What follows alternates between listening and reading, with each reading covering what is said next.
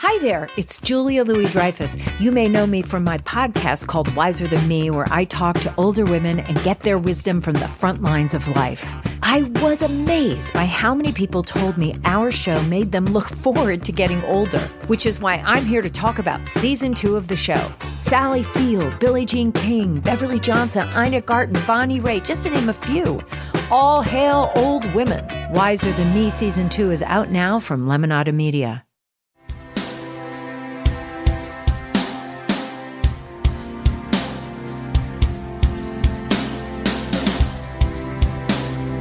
For the better part of the last decade, science fiction finally evolved from a niche genre into a mainstream staple. And while many people are familiar with the so-called fathers and grandfathers genre, the women who have been instrumental in creating and shaping the nerdverse have largely gone unrecognized. Until today. I'm Cher Martinetti, and this is Sci-Fi Wire Fangirls Forgotten Women of Genre, a podcast where we tell the stories of the women who helped some of the most famous fantasy worlds become a reality.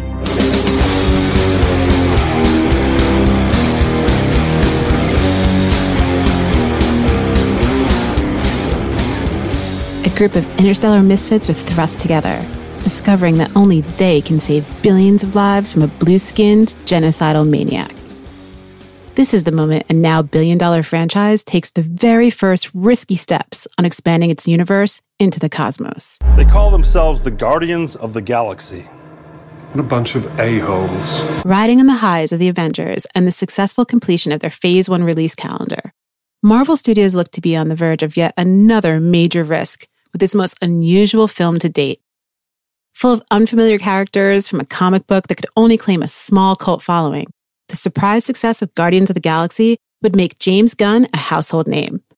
But it never would have existed if it weren't for the woman who shares his writing credit. Born in the early 1980s in Boulder, Colorado, Nicole Perlman always dreamed of the stars. Growing up in a very nerdy family, her father would often host science fiction book club meetings that included in their ranks actual, literal rocket scientists, leading Perlman to idolize physicists like Richard Feynman and dreamers like Ray Bradbury, who Perlman actually met when she was just 12 years old. But a childhood jaw surgery prevented her from attending space camp, so Perlman instead wrote her way to the stars. In 2006, Perlman made her way onto a Writers to Watch list in Variety for her script Challenger. The greenlit but never produced script told the story of Feynman's whistleblower investigation into the tragic shuttle explosion. This led Perlman to work on other scientific biopics, such as unproduced films about both Neil Armstrong and the Wright brothers. While she was happy to be making her living as a scriptwriter, she couldn't help but feel a bit pigeonholed. She told Time magazine in a 2014 interview, "Science fiction movies are the kinds of movies I enjoy watching, much as I really enjoy history and science. But I was noticing that I was having trouble convincing people when I was pitching on projects that I'd be capable of doing this. There was a little bit of an attitude of, well, you're a woman. You're not writing romantic comedies. We'll give you the Marie Curie biopic." The more she attempted to break into science fiction, the more pushback she felt. Her gender was frequently used as a deterrent towards giving her a job. Just so we're all on the same page here, science fiction exists because it was invented by Mary Shelley when she wrote Frankenstein at the age of 18 in 1818. And here we are centuries later with women actually being told they can't work in science fiction when it was a woman that invented the genre to begin with. But I digress. They kept saying, this is a guy's movie. You know, it's really a guy's movie. I didn't want to say, are you saying a woman can't write a guy's movie? Perlman recalled. What is a guy's movie anyway? If you're making a movie that is just for one gender, what's the point? Thank you, Nicole Perlman. Exactly. What is the point? Perlman desperately needed someone willing to take a risk. And it wasn't until 2009, that she found them. The idea was to bring together a group of remarkable people, see if they could become something more. While they were in the process of building their Phase 1 projects, with only the successful Iron Man and the less well-received The Incredible Hulk under their belts, Marvel Studios launched a screenwriting program to seek out new talent and original ideas to build their now industry-changing cinematic universe. The unorthodox, atypical take on studio screenwriting proved to be exactly what Perlman needed. After submitting and being accepted into the program, Perlman saw it as her shot to show them what she could actually do. As part of the program, Perlman and other writers were each given a list of potential projects. What she chose would, at last, take Nicole Perlman into space. I was in the Marvel Writers Program, so they allowed us to choose a project. Each person who was in the program got to choose a property, one of the lesser-known properties from Marvel's library, and I chose Guardians because I love science fiction, I love space. All of my projects, for the most part, beforehand had been science fiction projects or space-related or, in this realm. So having the opportunity to get a Marvel pedigree was a really big deal for me. And also, I loved the idea of playing with these characters, So that was it was an amazing opportunity. Setting aside standard superhero fare or scripts that would have been better suited to romantic comedy writers, Perlman went right for Guardians of the Galaxy. There was no question for me what I was going to do, Perlman said. I also knew Marvel wanted to go into that cosmic universe eventually, so it made sense to position myself that way. For the next 2 years, Perlman immersed herself into the Guardians of the Galaxy back catalog, coming home at night with stacks and stacks of old comics, pouring through the various eras and lineups. It was Perlman who decided on the core cast from the 2008 version of the comic: Star-Lord, Rocket Raccoon, Gamora, Groot, and Drax. Marvel gave her free rein to rework the story, and she made 2 major decisions that would have a huge impact on the future of the MCU. Oh, my new friends. Before creation itself, there were 6 singularities. Then the universe exploded into existence, and the remnants of these systems were forged into concentrated ingots. Infinity Stone. Major decision number 1. Perlman wanted to use one of the 6 Infinity Stones as her MacGuffin in the film. The hunt for the Infinity Stones ultimately became the driving factor that brought all the MCU threads together in Avengers: Infinity War. But that was still in its infancy when Perlman introduced one into her script. The other major choice she made was the villain in Guardians. Having introduced the Infinity Stones as a plot element, she went with the most natural extension of a villain to tie into them: Thanos himself.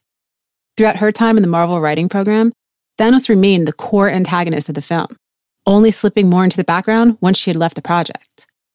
Still, between the stones and the man who wields them, Perlman's fingerprints are all over 2 of the most major elements of Infinity War and Endgame. Look, the lensing around these edges is characteristic of an Einstein-Rosen bridge. A what? I thought you were a science major. Political science. She was the only applicant. I was in the Kenneth Branagh fan club when I was in high school. I had a t-shirt, she told BuzzFeed. I didn't tell him this when I was working with him, but everybody knew. So I'd be sitting at this conference table and he'd be giving me notes, and behind him, people would be grinning and making funny faces, and I'd be blushing, and Kenneth Branagh would be like, "What's wrong?" And I'm like, nothing, keep going. Perlman's work on Thor was mostly focused on Jane Foster, played in the film by Natalie Portman. Her love of science and work history made her the perfect fit to help flesh out the character with a more lived-in voice and personality. When the program ended, Perlman was hired by Marvel for a 6-month freelance writing gig where she was once again working on Guardians of the Galaxy, completing another draft of the project. She knew 2 things at that point: that Guardians was about to be the first script from the writing program to actually move up to the production slate, and that her time on the project was about to come to an end. My name is Peter Quill. There's one other name you might know me by: Star-Lord. Who? Well, Star-Lord, man. Legendary outlaw. Guys? In 2012, Marvel hired James Gunn to direct Guardians of the Galaxy, as well as give Perlman's vision of the script a rewrite. Overall, Perlman found the handoff process of the writing to be a blessing. Gunn was able to bring in the comedic sensibility that even she felt it needed, but it wasn't her forte. Despite the support she felt during her time in the writing program, Perlman's name was nearly absent from the press tour during the promotion of the finished Guardians of the Galaxy movie. Some attention was paid to the fact that she was the first woman credited as a writer on any Marvel Studios project, but overall, there seemed to be a desire to push Gunn as the complete author of the film. Gunn himself referred to her years of work and research in the project simply as, quote-unquote, getting the ball rolling, while Perlman, to her credit, paid a visit to the set and stated that she really liked the direction that Gunn had taken to film it. Despite all her work on the original film, Perlman wasn't involved in the sequel, which was entirely credited to Gunn.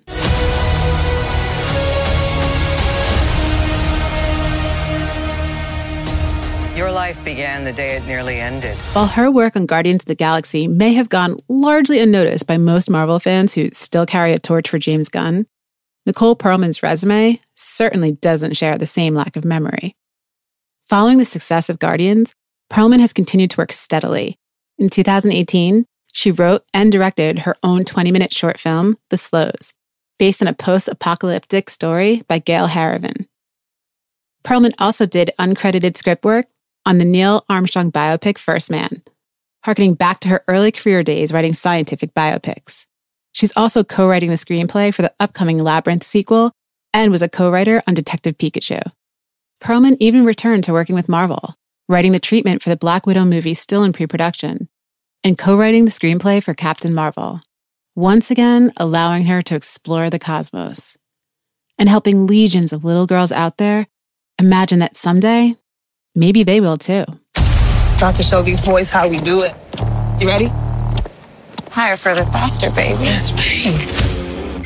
Forgotten Women is Genre is a production of Sci-Fi Wire Fangirls. Today's episode was written by Riley Silverman and narrated and produced by Cher Martinetti. You can find the scripts of this episode and so much more at scififangirls.com. Follow us on Twitter and Instagram at Sci-Fi Fangirls.